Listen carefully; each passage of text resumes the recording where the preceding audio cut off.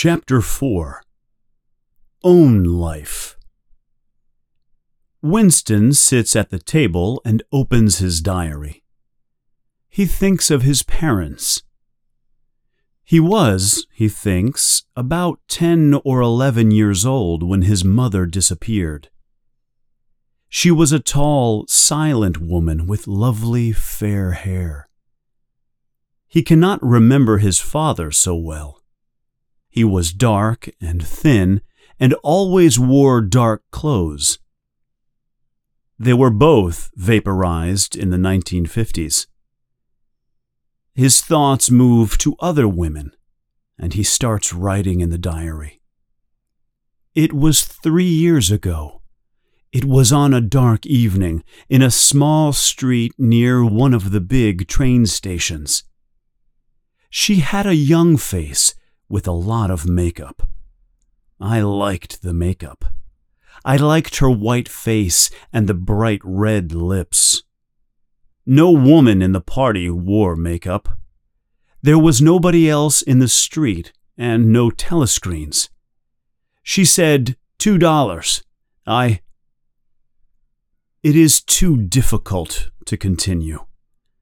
Winston wants to hit his head against the wall, to kick the table over and throw the diary through the window, anything to stop the memory of that night. It is, of course, illegal to pay a woman for sex, but the punishment is about 5 years in a work camp, not death. The party knows it happens.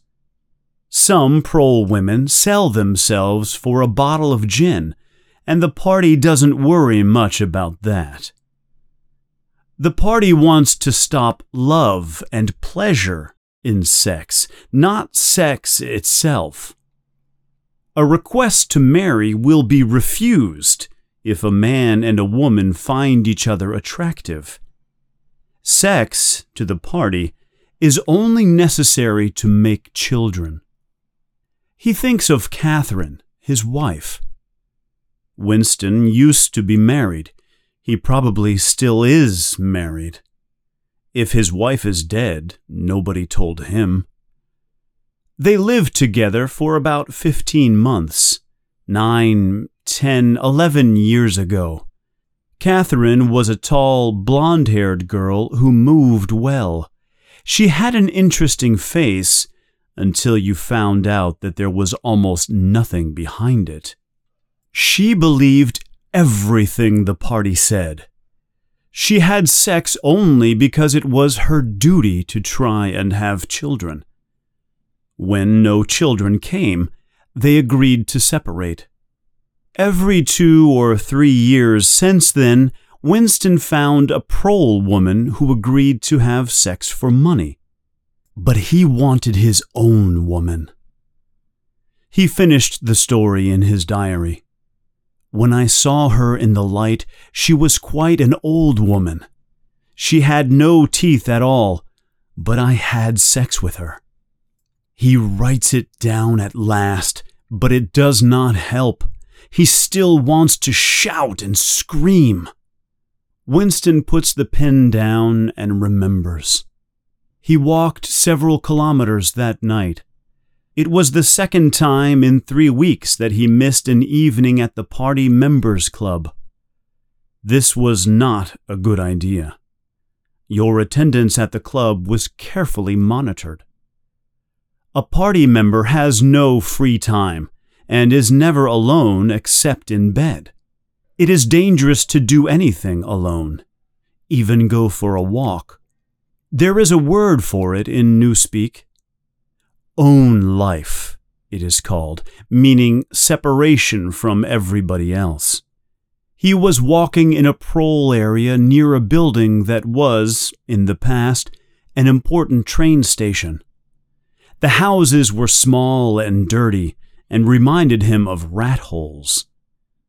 There were hundreds of people in the streets, pretty young girls, young men chasing the girls, fat old women, who were pretty young girls themselves 10 years earlier. Dirty children with no shoes ran through the mud. The people looked at him strangely. The blue overalls of the party were an unusual sight in a street like this. It was not safe to be seen in places like this, unless you had a definite reason to be there. The thought police would stop you if they saw you. Suddenly, everybody was shouting and screaming and running back into their rat-hole houses. A man in a black suit ran past Winston and pointed at the sky. "Bomb!" he shouted. "Up there! Bomb!" Winston threw himself to the ground. The proles were usually right when they warned you that a bomb was falling. When he stood up, he was covered with bits of glass from broken windows. He continued walking.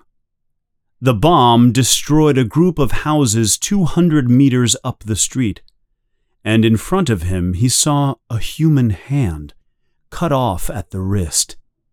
He kicked it to the side of the road and turned right, away from the crowd. He was in a narrow street with a few dark little shops among the houses. He seemed to know the place. Of course, he was standing outside the shop where he bought the diary. He was afraid, suddenly.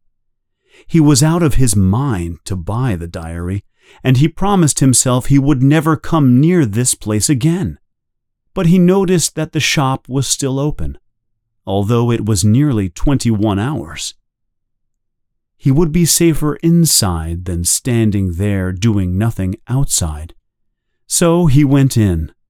If anyone asked, he could say he was trying to buy a razor blade. The owner just lit a hanging oil lamp, which smelled dirty but friendly. He was a small, gentle-looking man of about 60, with a long nose and heavy glasses. His hair was almost white, but the rest of his face looked surprisingly young. He looked like a writer, or perhaps a musician. His voice was soft, and he didn't speak like a prole.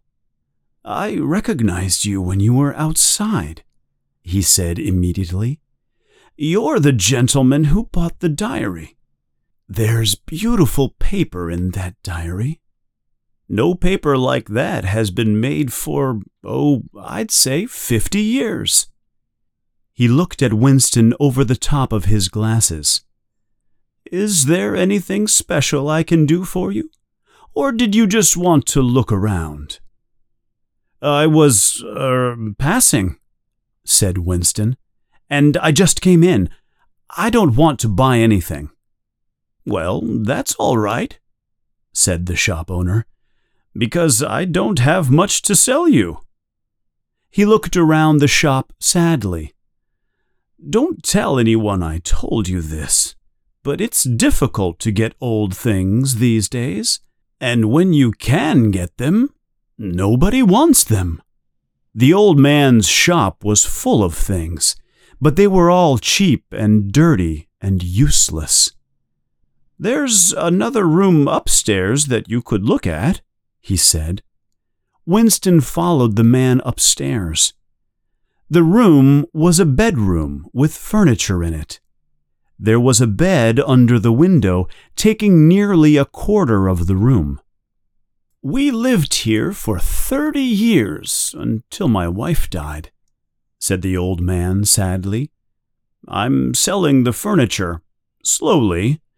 That's a beautiful bed, but perhaps it would be too big for you?"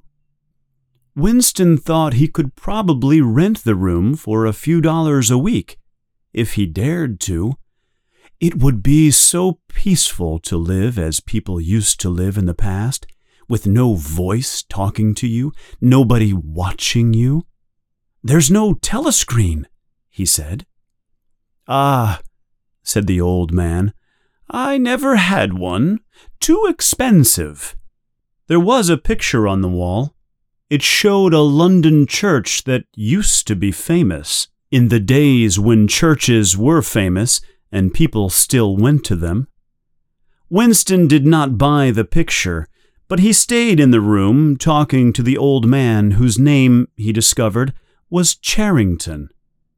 Even when he left, he was still thinking about renting the room. But then, as he stepped into the street, his heart turned to ice. A woman in blue overalls was walking towards him, no more than 10 meters away. It was the girl with dark hair, the one in the Young People's League. The girl must be following him. Even if she was not in the thought police, she must be a spy. The thought police would come for him one night. They always came at night, and they always caught you. And before they killed you, before you asked them on your knees to forgive you for your thought crime, there would be a lot of pain.